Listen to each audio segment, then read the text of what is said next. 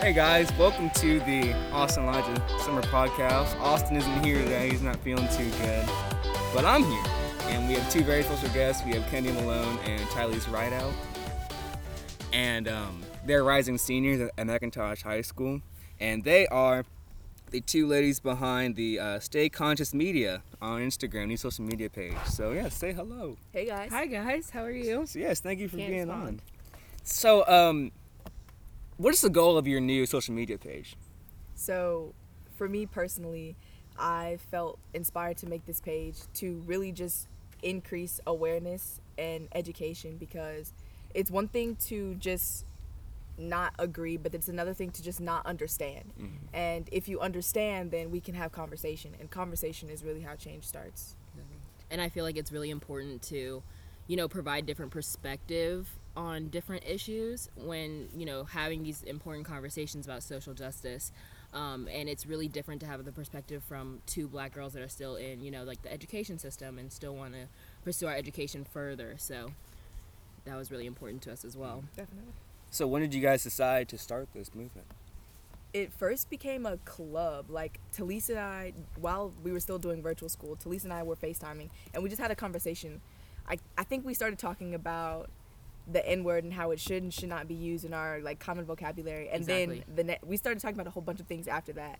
And then the next day she FaceTimed me again, and she was like, I want to start a club. So it started out as a club, and then when George Floyd, Breonna Taylor, and Ahmaud Arbery just kind of happened all at once, I texted her and I was like, Tylese, this education thing needs to happen now. We can't wait till school starts. Yeah. And that's how we started the Instagram page. And there's no other broad way to reach different people than through social media. Definitely. It's one of the biggest platforms we have in the world, so it was probably the most effective way for us to get our message out there and start educating people and encouraging them to care about politics and social justice issues that don't even apply to them. So I think it's really important for us to use the platform that we have now, especially as young people in society. Did you guys face any backlash while you were planning it?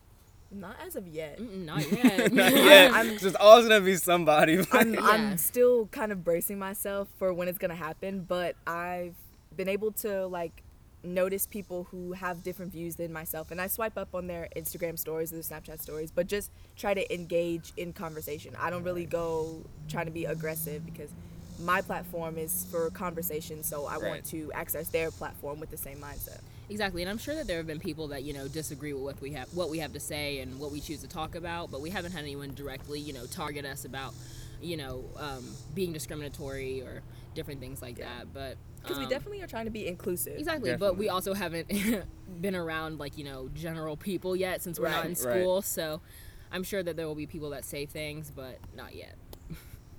Okay, so this is kind of a personal question, but what was the first time that you realized that being black was being different? Well, I would say it was in about 9th grade, and we were in biology. I'll never forget it. And there was this kid that was a transfer student. And personally for me, he told me that I talked white. And, at that point, I've never heard that before. And after that, I'd heard it, multiple times. But at that point, I didn't know how to react. And I didn't know that, that was something to be, upset about. Right. And I was looking around and, I didn't realize that other people talked differently than I did. Mm-hmm. I just thought that I talked like myself. And so when I heard it multiple times after that is when I realized that I was different. You know what I mean? I wasn't, I guess, the stereotypical type of black girl that people expected when they just saw me. I guess they didn't expect me to be, educated or eloquent or speak, using expression and passion. So I think that was really my first time realizing that I was black. And I mean, I'm fortunate to say that it was so far in my educational career, but it still happened. So, Kennedi? For me, I would definitely say 8th grade, Miss Uzinski's Georgia Studies class, because that same year we were having the mock election. That was the election year. Right. And so Miss Uzinski was really about pressing us to kind of carve out our own political identities. But I found that I was really the only person in my class who felt the way that I did. Everyone else around me was more conservative, more Republican, and it just so happened that they were also white. I was the only black person in my class, and I felt that our difference in political ideals had to come from our race, and that was just kind of emphasized when we started talking about the slavery unit, because I just felt every time the word slave was mentioned, I just felt all these eyes right? on me, and it was so uncomfortable. And that's when I just really became aware of my blackness. And I'm sad to say it hasn't really gone away. Like when certain topics come up, I do still feel eyes. I still feel that like heat rise up in my stomach, and I'm kind of like, definitely. oh. Yeah. I'll say for me, mine was, well, really all through schooling, but it really hit in 8th grade. But all through school, like elementary school and kind of middle school, I felt like I was like the only black person in the class growing up. Yeah. Especially growing up here in Peachtree City.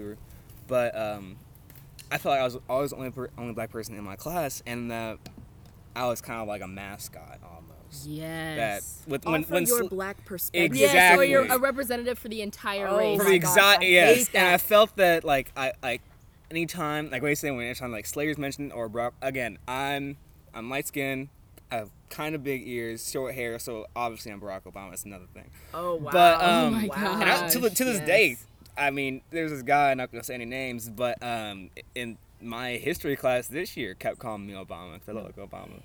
Anyway, but back to, so I was like the mascot, and then all through my life, my parents have been showing us examples, taking us to museums, and educating us on our history. And like I remember going to underground railroad houses. We went to Obama's inauguration in 2008. Oh my gosh. It was a really great experience. Lucky. And I applaud them, just my parents, if they listen. They listen. Yeah, they definitely listen. But I applaud them again. I spoke about this at the protest too, but I applaud them for just teaching us on how to be black in America and where we've come from. Because not a lot of people have that. Anyway, so I remember in 8th grade, we went to the National African American History Museum, which is in D.C., the new Smithsonian Museum. And it had just opened. We got like the hookup from a friend, and it was a great experience. And I remember I was on punishment at the time, but I bought a book about the autobiography of Malcolm X, because I knew who he was, but I didn't know who he was. And I read it, and he talked about how growing up, how he was a mascot in his class, how he was like, because he was the only black person in his class. Now he grew up as that mascot. He thought the N-word was his name because they called him so many times. And I feel like, and going into that book, I feel like connection, like, okay, this is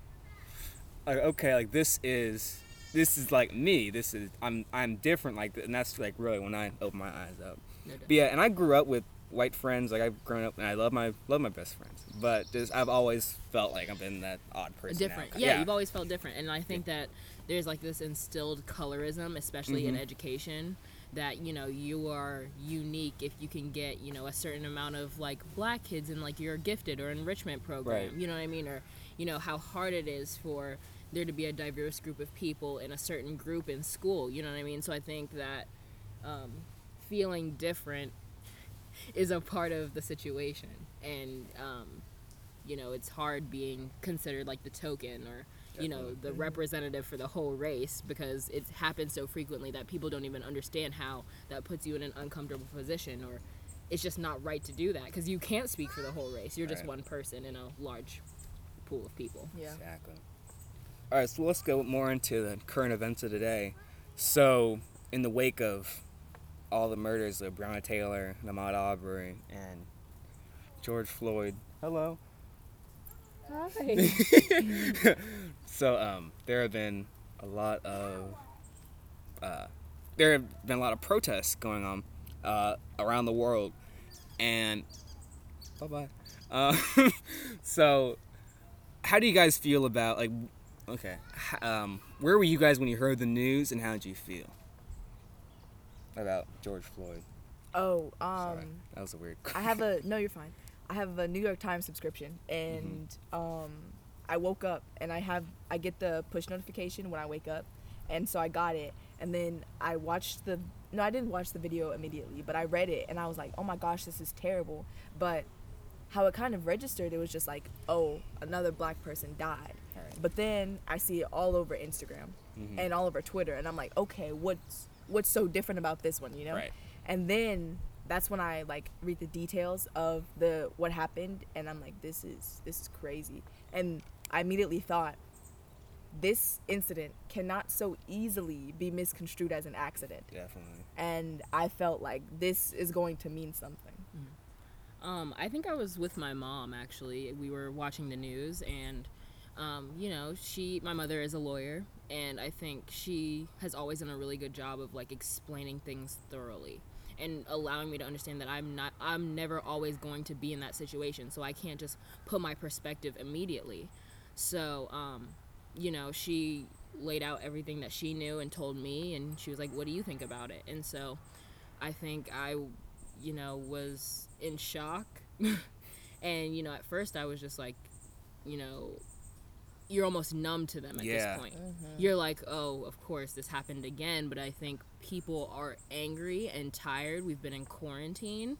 A lot of people don't have jobs. So now people are just frustrated, and it's an escalated situation, and it's sad that another life had to be taken for, you know, real change to start happening. And so, you know, I saw it in a different light. You know, when I was little and younger, I always was like, you know, it's always, you know, black men, especially me being a woman. I never really had seen instances where it was a woman. Yeah.